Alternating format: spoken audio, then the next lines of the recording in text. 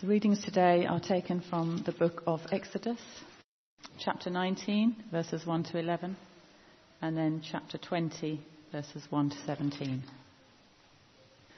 On the first day of the third month after the Israelites left Egypt, on that very day, they came to the desert of Sinai. After they set out from Rephidim, they entered the desert of Sinai, and Israel camped there in the desert in front of the mountain. Then Moses went up to God, and the Lord called to him from the mountain and said, "This is what you are to say to the descendants of Jacob, and what you are to tell the people of Israel. You yourselves have seen what I did to Egypt, and how I carried you on eagle's wings and brought you to myself. Now, if you obey me fully and keep my covenant, then out of all nations you will be my treasured possession.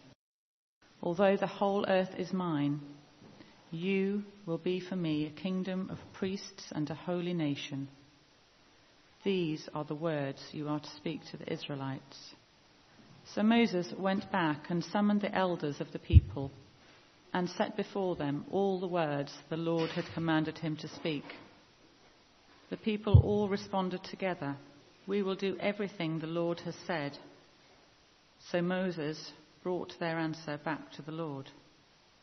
The Lord said to Moses, "I am going to come to you in a dense cloud, so that the people will hear me speaking with you and will always put their trust in you." Then Moses told the Lord what the people had said. And the Lord said to Moses, "Go to the people and consecrate them today and tomorrow.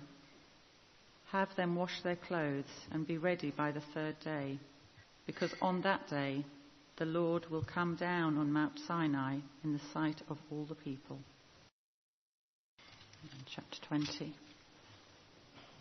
And God spoke all these words, "I am the Lord your God, who brought you out of Egypt, out of the land of slavery. You shall have no other gods before me. You shall not make for yourself an image in the form of anything in heaven above, or on the earth beneath, or in the waters below. You shall not bow down to them or worship them. For I, the Lord your God, am a jealous God, punishing the children for the sin of the parents to the third and fourth generation of those who hate me, but showing love to 1,000 generations of those who love me and keep my commandments. You shall not misuse the name of the Lord your God, for the Lord will not hold anyone guiltless who misuses his name.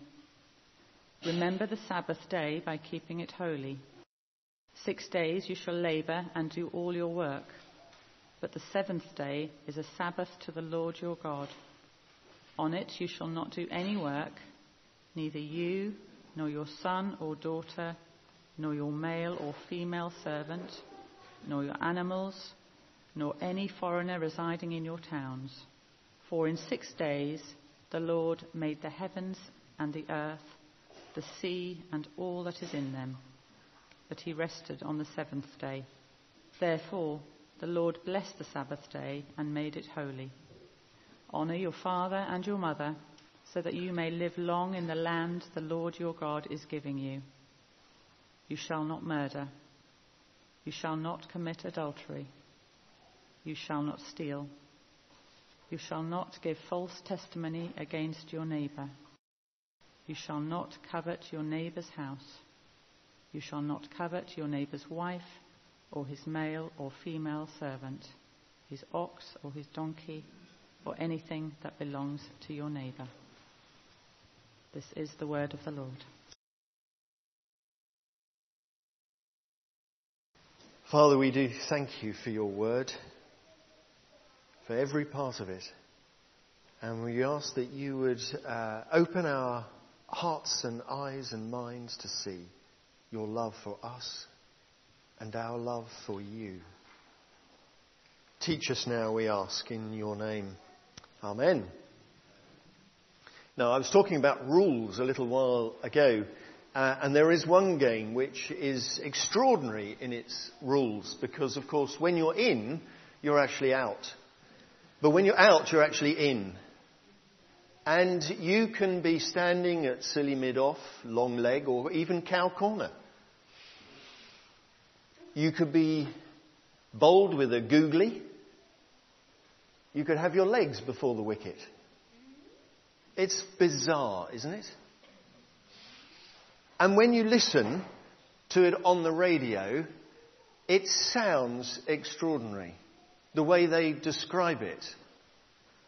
But because we all know, well, actually, eventually you may know if you listen long enough, to these extraordinary rules, you can picture it in your head. You know exactly where they're standing. You know exactly what shot they've played and how it's gone, simply because of the description of these weird terms. But without those rules, everything would fall apart. And I guess we're the same in our houses and in our homes. We have rules in our homes. Even with small children, you do tend to have some rules, and it means that the ornaments move further and further up the cabinet until they're old enough, and then they come back down again so that you can see them. And why do we do that? Why do we move things out of reach? Why do we have rules that you don't play with your best ladro or whatever it is? It's because they're our treasured possessions. And we don't play with our treasured possessions. We look after them, we protect them, we keep them safe. And the beautiful phrase, there are some wonderful phrases in this passage, particularly I thought in chapter 19 actually. And those that are looking at a Pew Bible, chapter 19 verse 5, out of all nations you will be my treasured possessions. And that's what God is calling us. And that's what he's saying to us. You are my treasured possessions. I love you. Isn't that fantastic? God himself saying that we are his treasured possessions. And then there were two other expressions which just sort of caught my eye. Because interestingly, when Moses is going to go up the mountain, if you remember, to get those 2 tablets of stone written by that sparky hand of God, he said, I'm going to put limits around my mountain.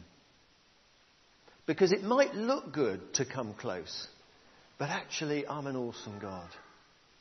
And it's just better for you to stay slightly away. Just put limits around me. And then he goes on to say, now send the people away for the next 2 or 3 days to prepare themselves to come and meet me. And I think that's a great phrase as well. Prepare to meet God. And I don't mean we're all going to die today, so that's not the sort of phraseology I'm thinking of. But we prepare to meet God. Meeting God is not just another day. It's not just another conversation. This was special, really special.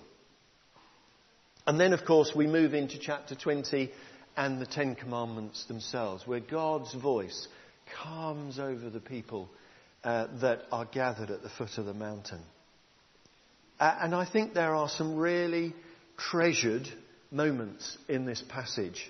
And the first is, of course, that we are a treasured possession of God. Jesus Christ, of course, died for our sins to prove his love for us, to prove that we were his treasured possession. And sometimes in our world it's very difficult, isn't it, to feel that sense of how loved we are, how treasured we are. Because actually our life is relatively straightforward. And all things are relative, I understand that. But we have a relatively easy life. We're not living in hardship or in war or in famine. I mean, we look at our TV screen and we just take in the news and we think how terrible that must be. But we don't feel how terrible that must be. we don't really get an understanding of what it is like to have no home, no job, no food, no hope, no future. Because that's how they must be feeling. And yet those people, just like us, are the treasured possession of God. So, as the treasured possession of God, we're going to do three things really quickly. First of all, we're going to prepare ourselves. And I wonder how we prepare ourselves on Sundays. How did you get here this morning?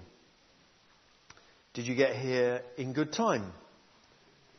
Are we in a good state of mind, or are we completely frazzled? Are we burdened by all that the week has to offer? And sometimes we need to appreciate what God has done, that we are his treasured possession, and we need to prepare ourselves to meet the living God. This is not a casual conversation. This is not a casual service because we all like each other and it's fun to meet. It is all of that, but it's so much more than that. We have come here to meet the living God who treats us as his treasured possession. So we prepare ourselves, and then during the week we continue that preparation as we share with God day by day. And I was thinking about this, and we do need to put limits around us. Because I don't know about you, but and very often I get to work and I'll get my Bible out, or I'll get a Bible passage and I'll read it and I'll pray, but actually my computer's on and ping, in comes the email, and you look at it, oh yes, that's interesting. And you go back to what you're doing, ping, in comes another one. We need to put limits around. I need to turn the screen off. Actually, I need to shut my door. I know it's got glass walls, but that's fine. But I can still shut the door. I need to put limits around my time with God, because I am his treasured possession, and he should be mine as well. And then when we look at those commandments, we need to look at our behaviour, how we work out our life with God. Because we look at these commandments and we read them and we think, no, I haven't murdered anyone recently. That's good. Tick. Have we not?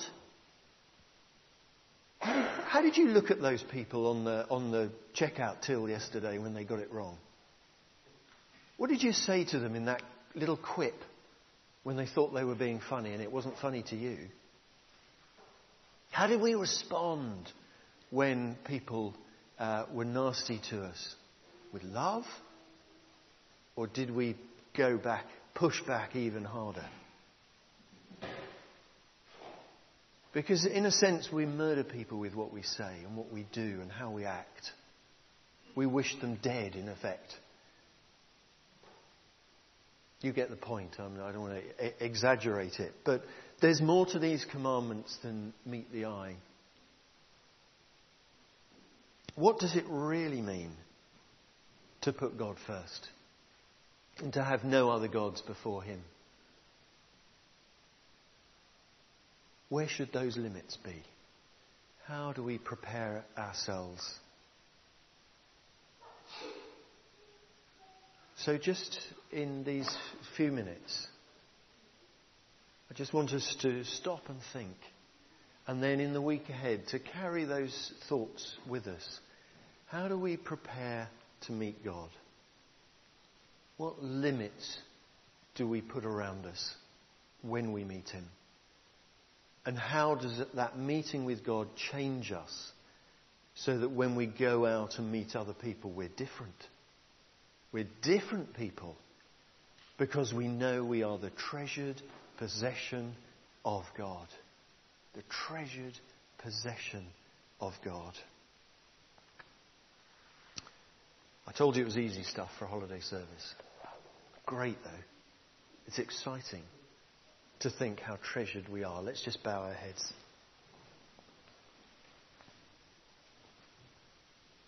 Father, we cannot begin to understand your faithfulness. That over all those centuries, You have tried to draw your people back to yourself because you love us so much. And in just the same way that you showed your love to them, you show it to us. How can we know the mind of our God? Yet when we look at what you do for us, we are so thankful. In the light of your mercy, we can see that you love us, that you treasure us, that you want us to be with you day by day by day. So help us, Father, in this week to come, to set our hearts and minds on the path that follows you. In your name we ask. Amen.